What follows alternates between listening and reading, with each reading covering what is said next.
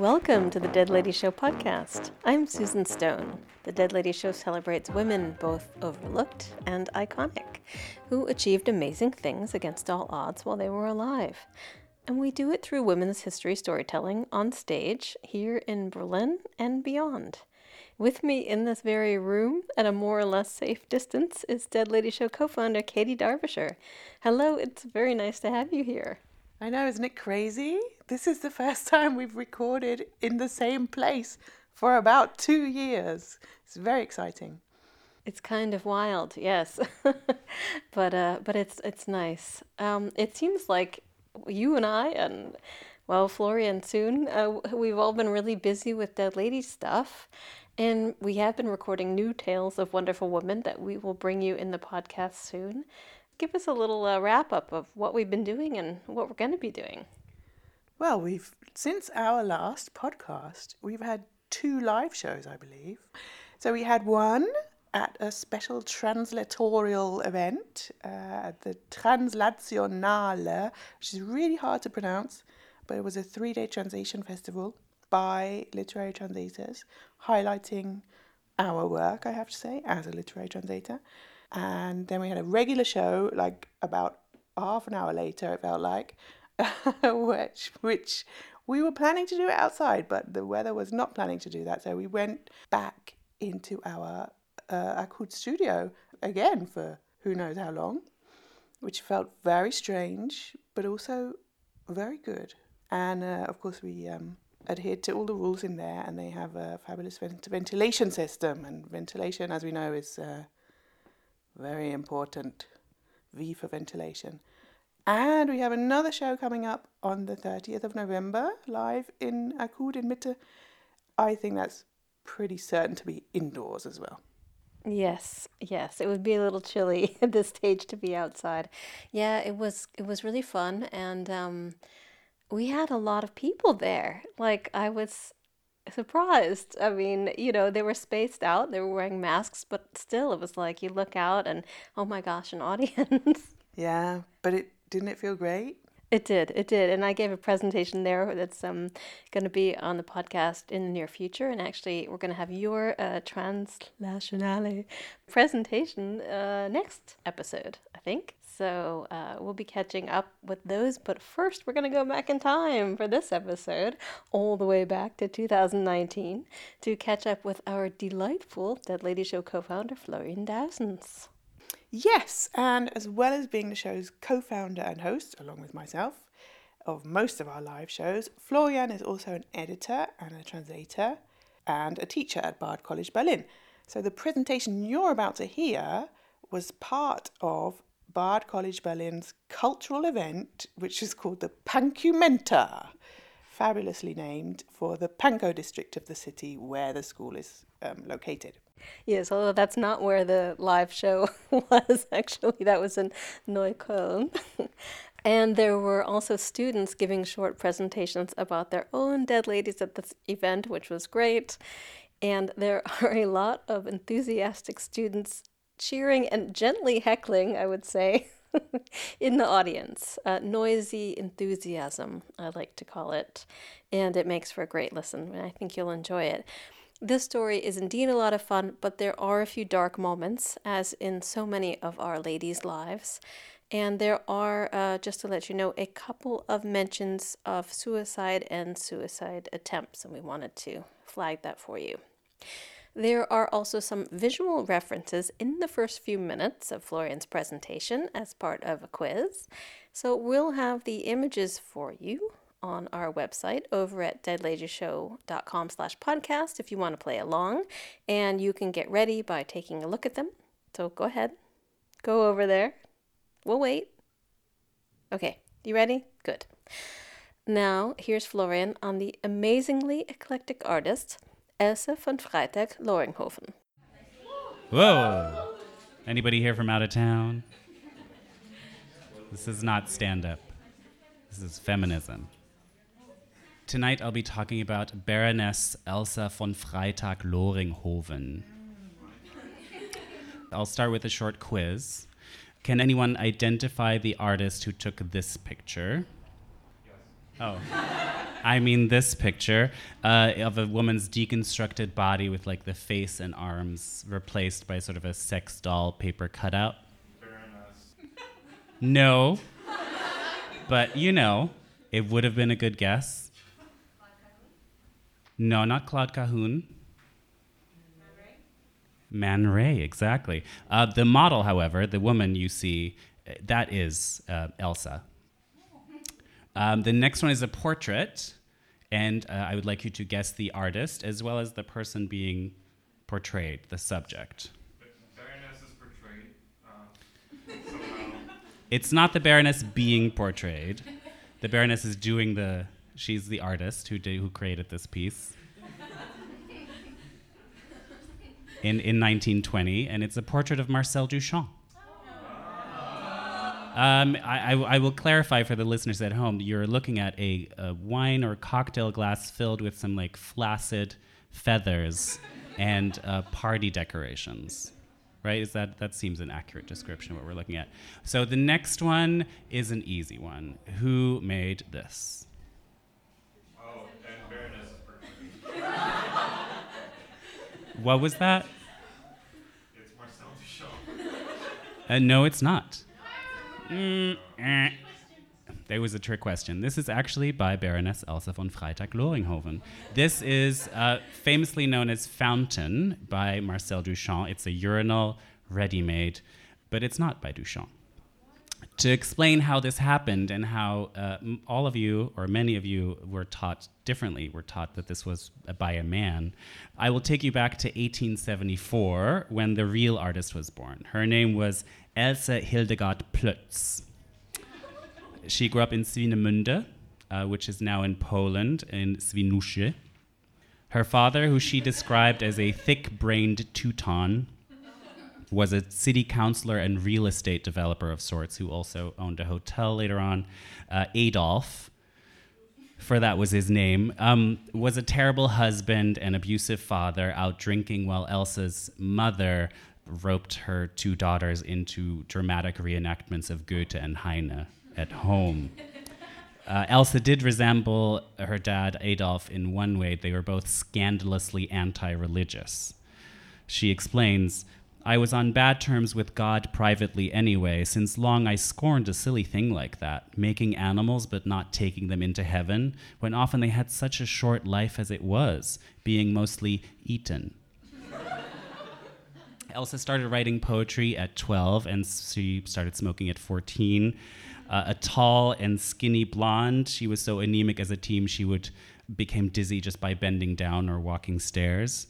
She graduated at 16, moving to Berlin to become one of the youngest students at the very traditionally minded... Oh, this is where she lived, in Berlin. It no longer exists, that's why you're looking at an empty field.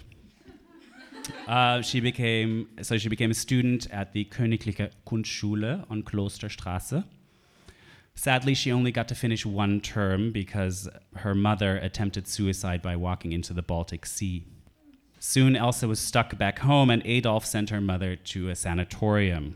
There, Elsa would later write, her mother, slyly giggling, smirking, gay, insisted she wasn't mad. She began to make strange handiwork nobody would think of putting together, spoiling elegant material with cheap trash. My mother broke into beautiful, shattered, scintillating, noble pieces.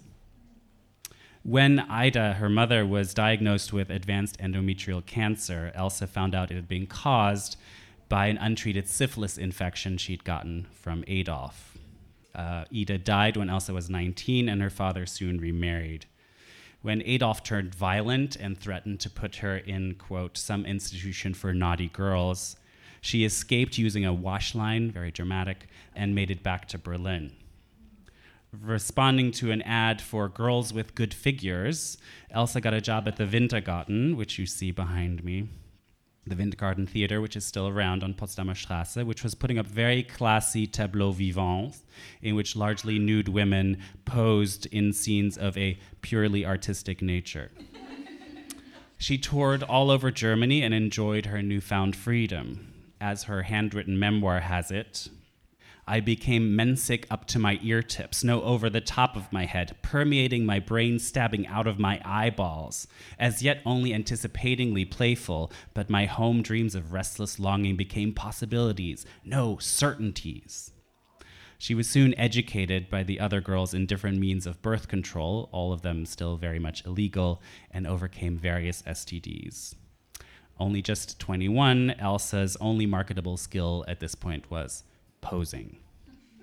So she started a career of sorts as a muse, posing for Melchior Lechter's Orpheus, and becoming his mistress, writing, "I was the jewel and precious of his studio. He did homage to me in every way, except the money way."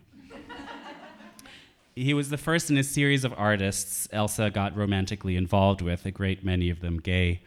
Here's Lechter, there's playwright Ernst Hart.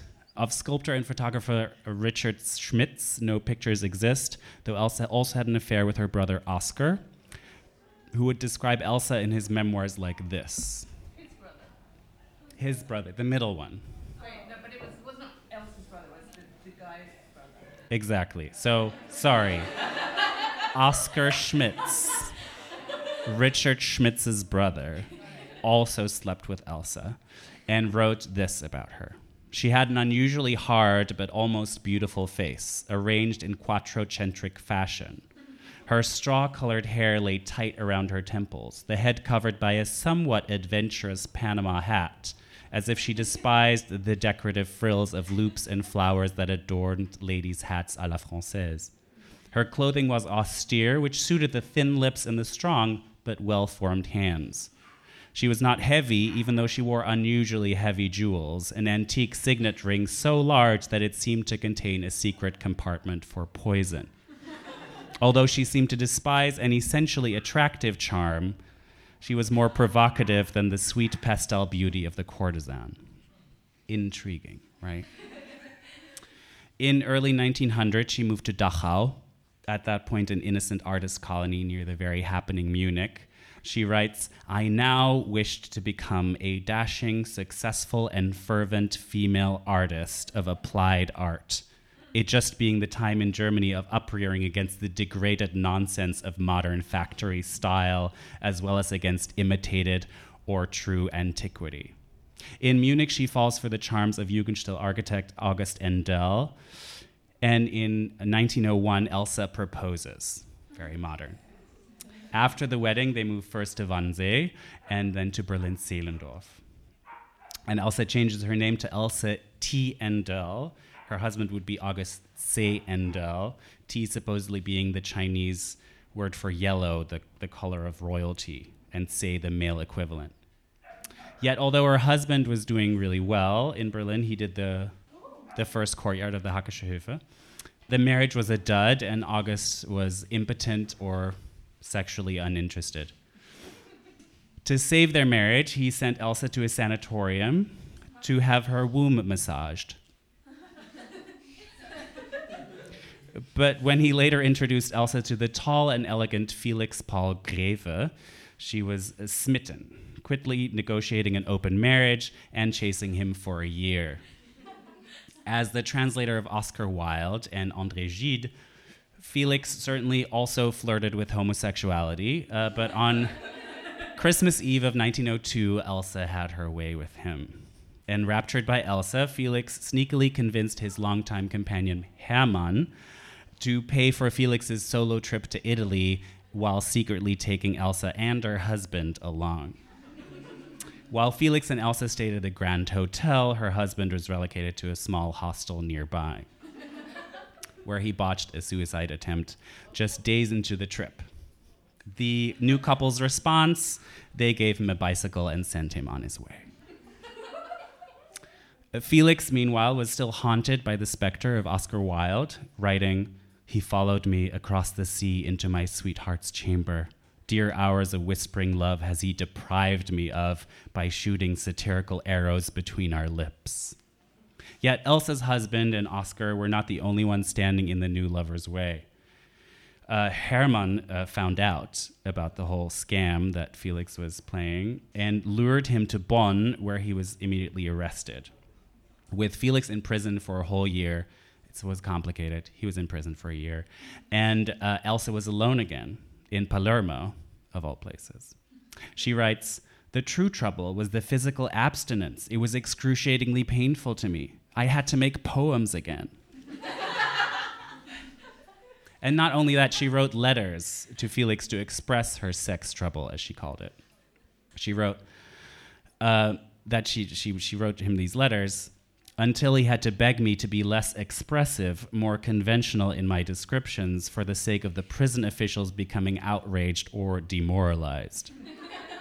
When Felix was released from prison, a newly henna-red-haired Elsa joined him with her 2 dogs as the now prolific translator traveled across Europe, visited H.G. Wells, who he was translating, ending up back in Berlin, here on Fasanenstraße, moving in across the street from August, her ex-husband, and they married in 1907.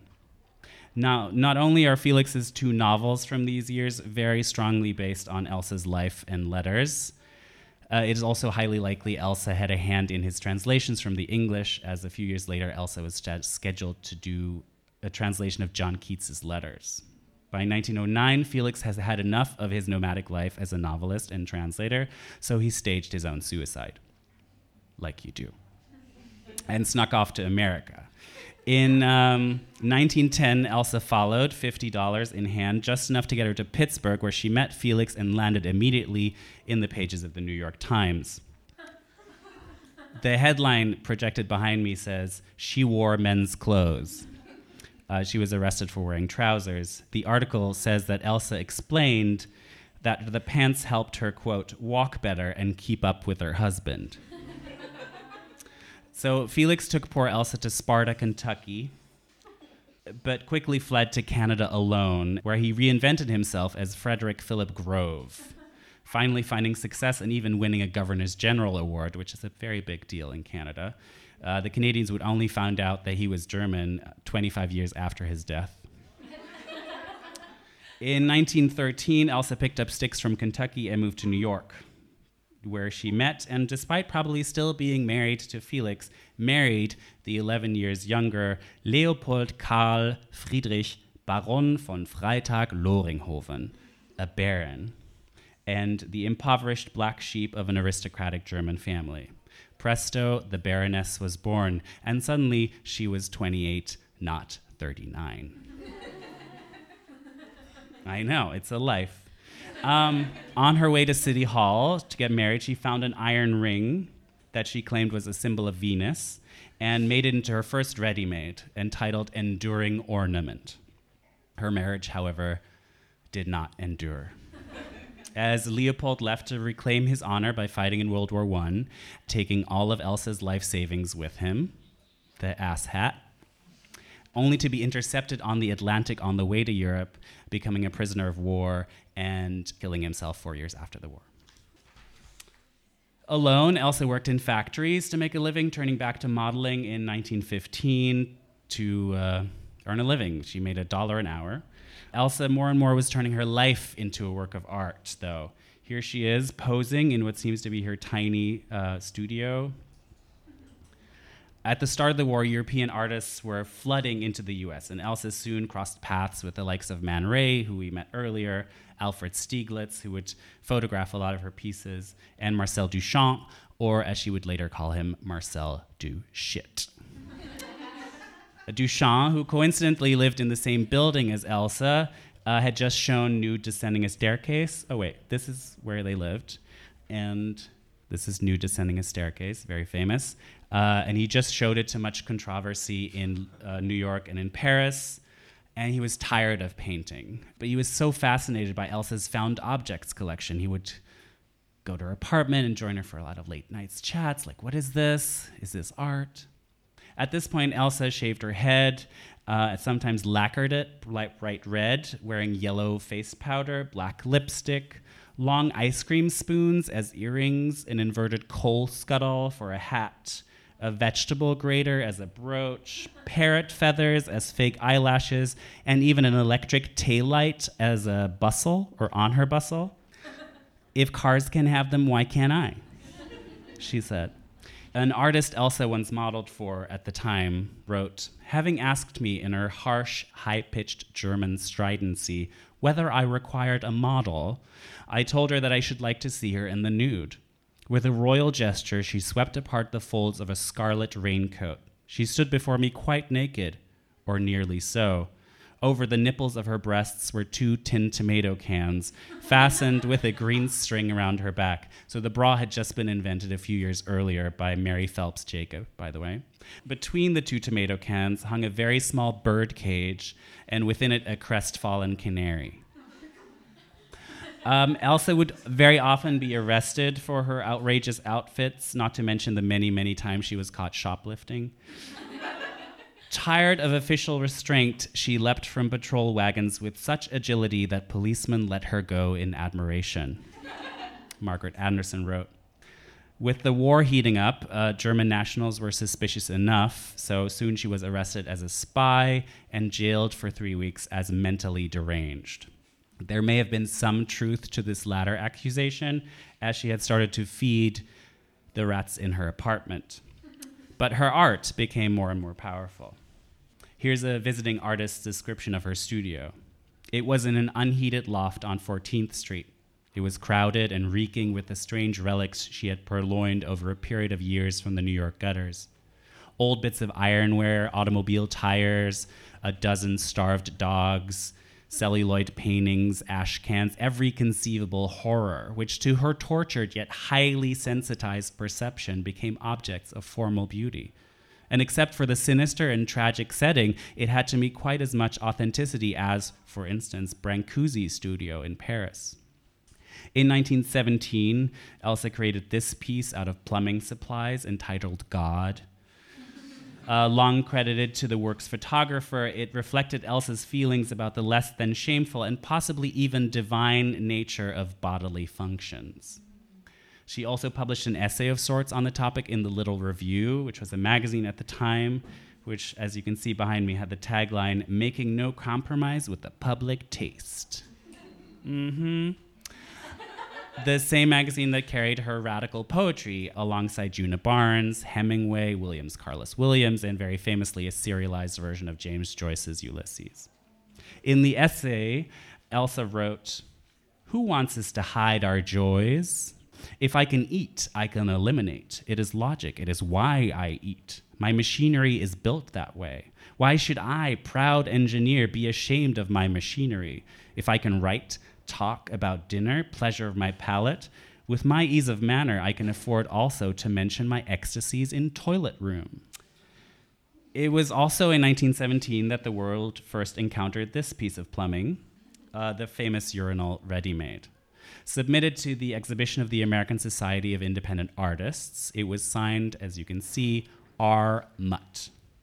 There are many reasons to question Duchamp's authorship of this work. The signature is gender neutral, for one, and if it's a pun, it's probably a German one, right? For Mut, poverty, or Mutter, as in mother, Mutter. Or perhaps it's meant to be a drinking dish for one of her many dogs. Mutz, right? Whatever the case, it certainly fits with the Baroness's scatological found object style. The smoking gun, however, was found in a letter Duchamp wrote to his sister. One of my female friends who had adopted the pseudonym Richard Mutt sent me a porcelain urinal as a sculpture. Since there was nothing indecent about it, there was no reason to reject it, he wrote. I know, boo. And Duchamp, in fact, only started to let it be associated with him after Elsa and Alfred Stieglitz, who originally photographed the piece, had died. It was also after Elsa's death that he somehow discovered the extra copies, now shamelessly displayed under his name in the museums of Stockholm, San Francisco, London, Kyoto, Paris, etc. That's what I say. By 1918, Elsa was still living in that dark tenement on 14th Street near the Hudson. She was enraptured by New York City, though, creating this gorgeous piece called Cathedral, a tribute to the jagged New York skyline. This was Elsa's most productive time, working and writing 24/7, yet the artistic climate was changing. The Little Review lost its famous Ulysses lawsuit and was starting to play it safe, and the art world also wasn't open to Elsa's interventions. In 1922, for instance, a gallerist was setting up an exhibition when one morning he found Elsa had, quote, rehung the entire show, each picture at a different angle and one or two upside down, while others lay face down on the carpet, and she was now inveighing in the most truculent manner against the bourgeois spirit of a department store which, in hanging modern art, had achieved the uninspired symmetry of a parking lot. She was not about the white box, not Elsa. Another artist, after hiring Elsa to write a review of his show, instead found her lecturing in the crowded gallery, wearing a dress covered in some 80 metal toys, a scrap basket for a hat with a simple but effective garnishing of parsley, and 7 small, starved, and terrified dogs on a single leash. She was never paid for these performances, nor for any of her artistic work, only for her modeling. When her resources in New York finally dried up, she was convinced that perhaps in Europe things would be better. Instead, she arrived in an extremely impoverished Berlin in 1923, finding herself unable to get a visa for Paris, where the Americans were having a blast without her. For once, her aristocratic name worked against her, and her husband's family did not respond to her many messages, or attempts at blackmail, as they called it. Out of option, she trooped into the French consulate on her 50th birthday. I went to the consulate with a large, sugar-coated birthday cake upon my head with 50 flaming candles lit. I felt just so spunky and affluent. In my ears, I wore sugar plumes or matchboxes, I forget which. Also, I had put on several stamps as beauty spots on my emerald-painted cheeks, and my eyelashes were made of gilded porcupine quills. Rustling coquettishly at the console, with several ropes of dried figs dangling around my neck. I should have liked to wear gaudy colored rubber boots up to my hips with a ballet skirt of genuine gold paper, white lace paper covering it to match the cake, but I couldn't afford that. I guess that inconsistency in my costume is to blame for my failure to please the officials. Her ploy did not work. And now that the Plutzes, remember her original family, had also disinherited her, Elsa was forced to sell newspapers to make rent, standing for hours on end on this corner of Kurfürstendamm. In the fall of 1923, she wrote, "My impression about myself is very bitter. All is the fault of being a woman, being an artist, and only for the last reason I still linger on thinking I still have a chance. For my art is there. I am there. But life is suspended." After stints in a home for women and a psychiatric hospital, Elsa's last stop in Berlin was in Pankow. Yes. I mean, tragic also, to be honest. Then in 1926, an unexpected inheritance and an even more unexpected, very sudden visa brought her to Paris, where she moved into a hotel with her 3 dogs, 2 of which she had to hide in a closet. And yet, although Hemingway was championing her and Juna Barnes was helping her edit her memoirs and her poetry, Elsa here still was forced to turn to modeling to survive, now also teaching it. And although she received some funding from the Guggenheims, who were very impressed / baffled by her sort of Dada application that she handed in, she didn't realize she wasn't actually allowed to work on her visa, so she was expelled from France. Yet she didn't leave. Instead, hiding out at a dingy hotel where one night she did not turn off her gas before going to bed and was found the next morning alongside her dog. I know, sorry. It's very sad. The funeral ceremony was attended by only a scattering of friends. Elsa's literary executor, Juna Barnes, would provide the following obituary. On the 14th of December, sometime in the night, Elsa came to her death by gas, a stupid joke that had not even the decency of maliciousness. In most cases, death is neither more nor less than that which we must suffer. In some lonely instances, it becomes high tragedy. She was, as a woman, amply appreciated by those who had loved her in her youth. Mentally, she was never appropriately appreciated. If you want to know more about Elsa, check out Irene Gammel's biography called Baroness Elsa, Gender, Dada, and Everyday Modernity, and the gorgeous edition of Elsa's writing called Body Sweats that Gamel edited with Suzanne Zalazzo. I would like to leave you tonight with a poem of Elsa's called Pastoral Improved that she dedicated to photographer Berenice Abbott. I should say lesbian photographer Berenice Abbott. She's pretty dope. Who Elsa also made a visual portrait of. So this is the poem. She's agape up sky, ogling rye, uncouth shape, quilt beggar skirt near pauper home, up country sitting sheaf, smoking surreptitious cigarette this chill March eve. Well, say she of pasty melancholy, trick memory strolling over from Paris, glooming down Germany obsolete, spotting me her mimicry sinister, some queer dope sister. Don't mope, all misanthrope, I blame thy nether lip slope, not one bit kit nope. Unfortunate, that's what I calls it, I'm blue as sin, hell in my skin. To contemplate such waggish minx's disemboweled grin, curse thy pit, shit, I'll turn in. Thank you. Florian Dowsons on Elsa von Freitag-Leudenhofen, recorded at the Two Yellow Chairs Cafe as part of the Pankumente Festival from Bard College, Berlin. If you're looking out for any dressing up ideas for Halloween or just everyday life, I hope you got a good bit of inspiration from Elsa's creative wardrobe. I know I did.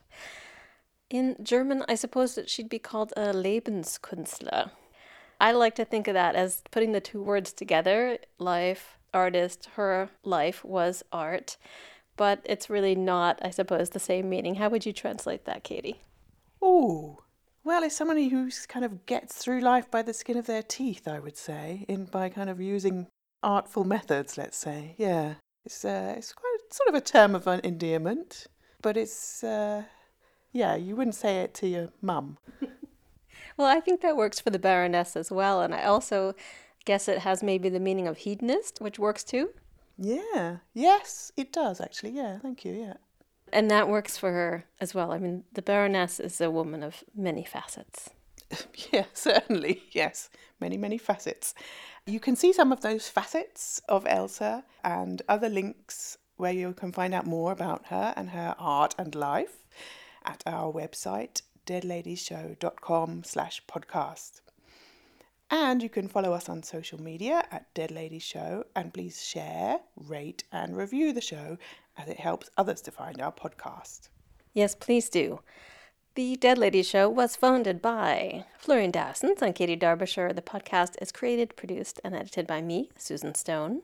Thanks to Florian and to Katie and to all the Bard College students who cheered their way onto the tape. We'll be back next month to introduce you to another fabulous dead lady. Thanks a lot. Bye-bye. Bye-bye. Support for this episode of the Dead Ladies Show podcast comes from the Berliner Senat.